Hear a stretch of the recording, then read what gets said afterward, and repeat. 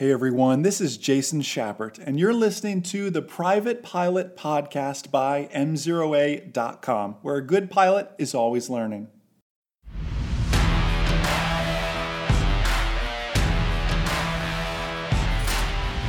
You're in a Cessna 172, you've been cleared to land, you're number 2 behind an Airbus A320. Now what? Hey everyone, Jason Schappert here of M0A.com, and just so excited to have you all on the podcast today, the Private Pilot Podcast, brought to you by our number 1 rated online ground school, GroundSchoolAcademy.com, just for all your ground training needs. Full private instrument commercial pilot online ground school, weekly workshop webinars every Monday night. I do weekly webinars with our online ground school. Great opportunity just to learn more about aviation, interact with myself live while throughout the week you're going through the videos, taking our quizzes, preparing for the knowledge test, preparing for the check ride, and then check in every Monday night and allow myself and my team here to really be your flight training mentors and your flight training accountability partners. That's really what we're after with that. Today's topic, and by the way, you can learn more about that by going to GroundSchoolAcademy.com if that interests you. Today's topic is wake turbulence. And one thing I want you to realize is every aircraft generates a wake. Wake turbulence, these wingtip vortices we hear about, is simply just a byproduct of lift. And every aircraft produces it, from your 172, your 150, whatever you're flying, your Cherokee 140, all the way up to that Airbus A320 and everything else. Now, what you need to realize is wake turbulence is, like I said, a byproduct of lift. That being said, when the airplane has all 3 wheels on the ground, it's not generating any lift, it's not generating any wingtip vortices, thus there is no wake turbulence. Now, the moment that nose wheel leaves the ground, that's when that airplane starts generating enough lift to at least get the nose wheel up. Wingtip vortices are now present, and we need to be aware of that.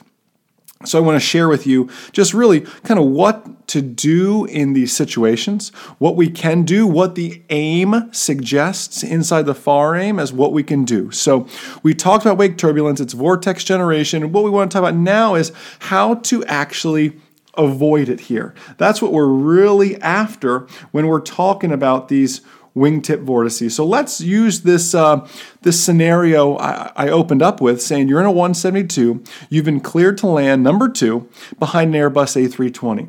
What is the goal?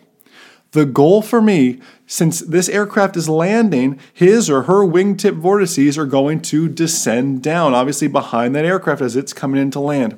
My goal is to stay above that airplane's glide path and touch down beyond his or her touchdown point. Now, what if we flip that scenario around and that same Airbus A320 is taking off in front of us? Well, you want to pay very close attention because you want to watch for the moment that nose wheel leaves the ground. That's when that airplane starts producing its lifts. You want to watch for that.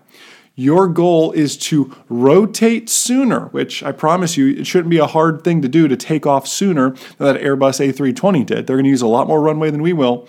But the next part is where it gets a little crazy. They recommend to take off sooner and stay above their climb path now. Well, since you're going to rotate sooner, you're going to certainly outclimb that A320 for a little bit, but how long can we really keep that going on, right? We're climbing at 400 or 500 feet per minute. He or she is eventually going to be climbing at thousands of feet per minute. So there's going to eventually run to a point where you're not going to outclimb them. So that's where a nice turn to the left, turn to the right to get out of that situation really benefits us the most. Now, what if we're just crossing flight paths with this aircraft? They're crossing perpendicular in front of us. Remember that the sink rate on these wingtip vortices, can be 500 to 1,000 feet. And it can sink in hundreds of feet per minute as it comes down. I've experienced this in the air flying perpendicular to a P-3 that was going into Navy Jacks, a Navy base in Jacksonville, Florida, and didn't think anything of it, was actually taking pictures of the P3. This is so cool. This is so awesome. I've never hit my head on top of a headliner of a 172 as hard as I did that day. In fact, I think I still have the imprint that says Bose somewhere on top of my head because it rocked our world. It really will wake you up. You think of wake turbulence so often just as, oh, that's when we're take off or land. That's when I really need to worry about wake turbulence. And that's when we talk about the most because that's the most likely. But even crossing paths, we need to be aware of it here. Now, a very popular FAA written test prep question is this: what type of wind keeps wake turbulence around the longest? Not just a written test or a knowledge test prep question, but certainly a check ride question as well. And the answer is a light quartering tailwind. Think about it. Picture with me a runway. And that airplane rolling down the runway, the wingtip vortices come off from that airplane and spread out, making like a V, and eventually go even beyond the edge of the runway as they come out. If you have a light quartering tailwind from either direction, it's going to blow one of those that's making a V, and it's going to blow one of those lines back right onto the runway and really extend it out long. And if you don't believe me, go look in the NTSB reports of accidents with general aviation aircraft related to flying into wake turbulence. Now, the AIM Chapter 7, Section 3 spells out everything with wake turbulence. AIM 7-3-8 actually goes as far as to share pilot responsibilities. And I want to kind of, share this with you here. Government and industry groups are making efforts here to minimize or eliminate hazards of trailing vortices. However, the flight disciplines necessary to ensure vortex avoidance during normal VFR operations must be exercised by us, the pilot. This is where pilot responsibilities come in. So they continue on here. To listen for words like super or heavy, like, November 1, 2, 3, 4, heavy, super, words like that to really be listening for. And they're encouraging, obviously, the airliners and these super or heavy aircraft to use this type of terminology so we can certainly be aware of it here. Now, this is so interesting, too. It continues on to say that we have what they call 3 minutes or the appropriate radar separation for takeoff. Here's what I mean by this. This is called 3 minutes now. Let me give you that same scenario. You're in a 172 and an Airbus A320 is taking off. And man, we're at Miami International. It is so busy. Class Bravo Airport, airliner after airliner, takeoffs and landings, back and back. And you're just trying to get out of there, right? Well, they come on and say, hey, listen, Cessna 7159 Quebec, runway, I'll say 36. I can't remember what runways they have down there, but runway 36, no delay, you're clear for takeoff. Caution wake turbulence from the departing A320. And literally, the guy's still basically in sight, just barely clear of the runway. They're trying to pump traffic out of there, and you're a little nervous about wake turbulence. But at the same time, you don't want to make the controller mad because, man, they're just trying to do their job. They're trying to get traffic in and out of here. I want to hold up everybody behind me. But you, as the pilot in command, have the final authority as to the safety of that flight. And I promise you that the controller would much rather give you what's called your 3 minutes, I'll explain that here in just a bit, than do paperwork because there was an accident on his or her runway. So in that situation, you can say, listen, I appreciate that. I'm going to decline my takeoff clearance, and I'm going to take my 3 minutes. And it literally says right here in the pilot controller glossary of items, 3 minutes or the appropriate radar separation when takeoff behind a super aircraft, or 2 minutes when behind a heavy aircraft. And they list all these items here that you can do. You could take, depending if it's a super or heavy. Hey, either way, I'm taking 3 minutes, no matter if it's a super or heavy. You know what? They might not even call themselves a super or a heavy aircraft. I don't want to deal with the wake turbulence. So I'm going to take my 3 minutes. And they may send me back to ground and ask me to taxi somewhere else so other aircraft can get out of the way until they can get enough separation to when I'm comfortable to go. But you know what? I'm the pilot in command and I have the final authority as to the safety of this flight. And I would much rather be a pain to them that way than be a pain because they're cleaning up my aircraft on the runway and have to do some paperwork now, and I've got a lot of explaining to do, and now my certificate's in jeopardy of being revoked or suspended because of my poor aeronautical decision making, because it was my responsibility.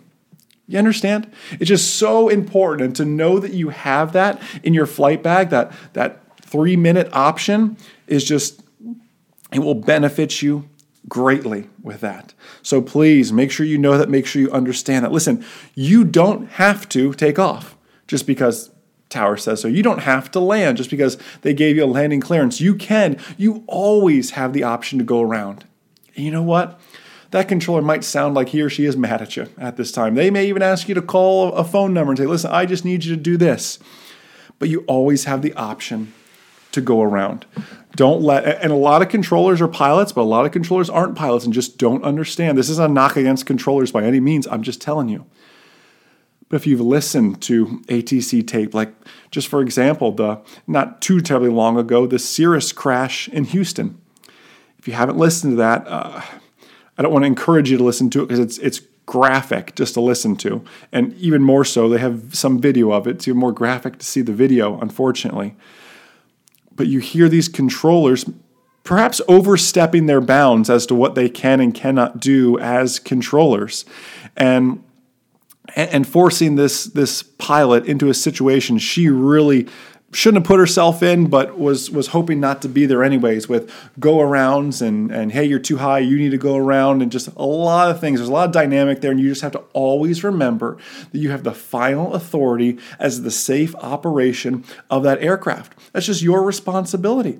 You don't have to land. You have a go-around, always.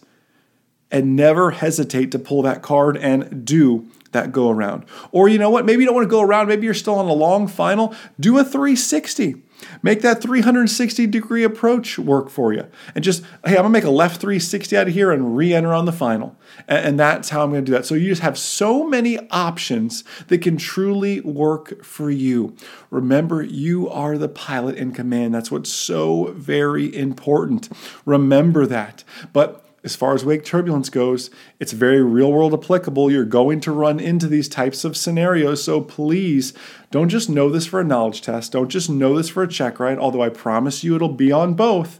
You certainly need to know it. You certainly need to master it for safe real world flying. So hope you guys enjoy this. Hope you're loving just this entire podcast series, the private, the instrument, the commercial, the CFI podcast. We do new episodes every week for them. So I'm recording 4 podcasts a week on top of what we do with our YouTube videos, on top of our Facebook videos, on top of everything you see we do inside the online ground school. Webinars every Monday night. We turn out a lot of content, and a lot of it is put out for free like this. The whole goal is to help make you safer, smarter pilots. And we know by giving away some of our best content, that always comes back to benefit us. We're in this thing for the long haul, and we just appreciate you guys just being a fan, sharing the good word of MZeroA.com with your friends, your colleagues, other pilots at the airport. It truly means a lot. So listen, enjoy the rest of your day, and most importantly, remember that a good pilot is always learning. Have a great day, guys. See ya.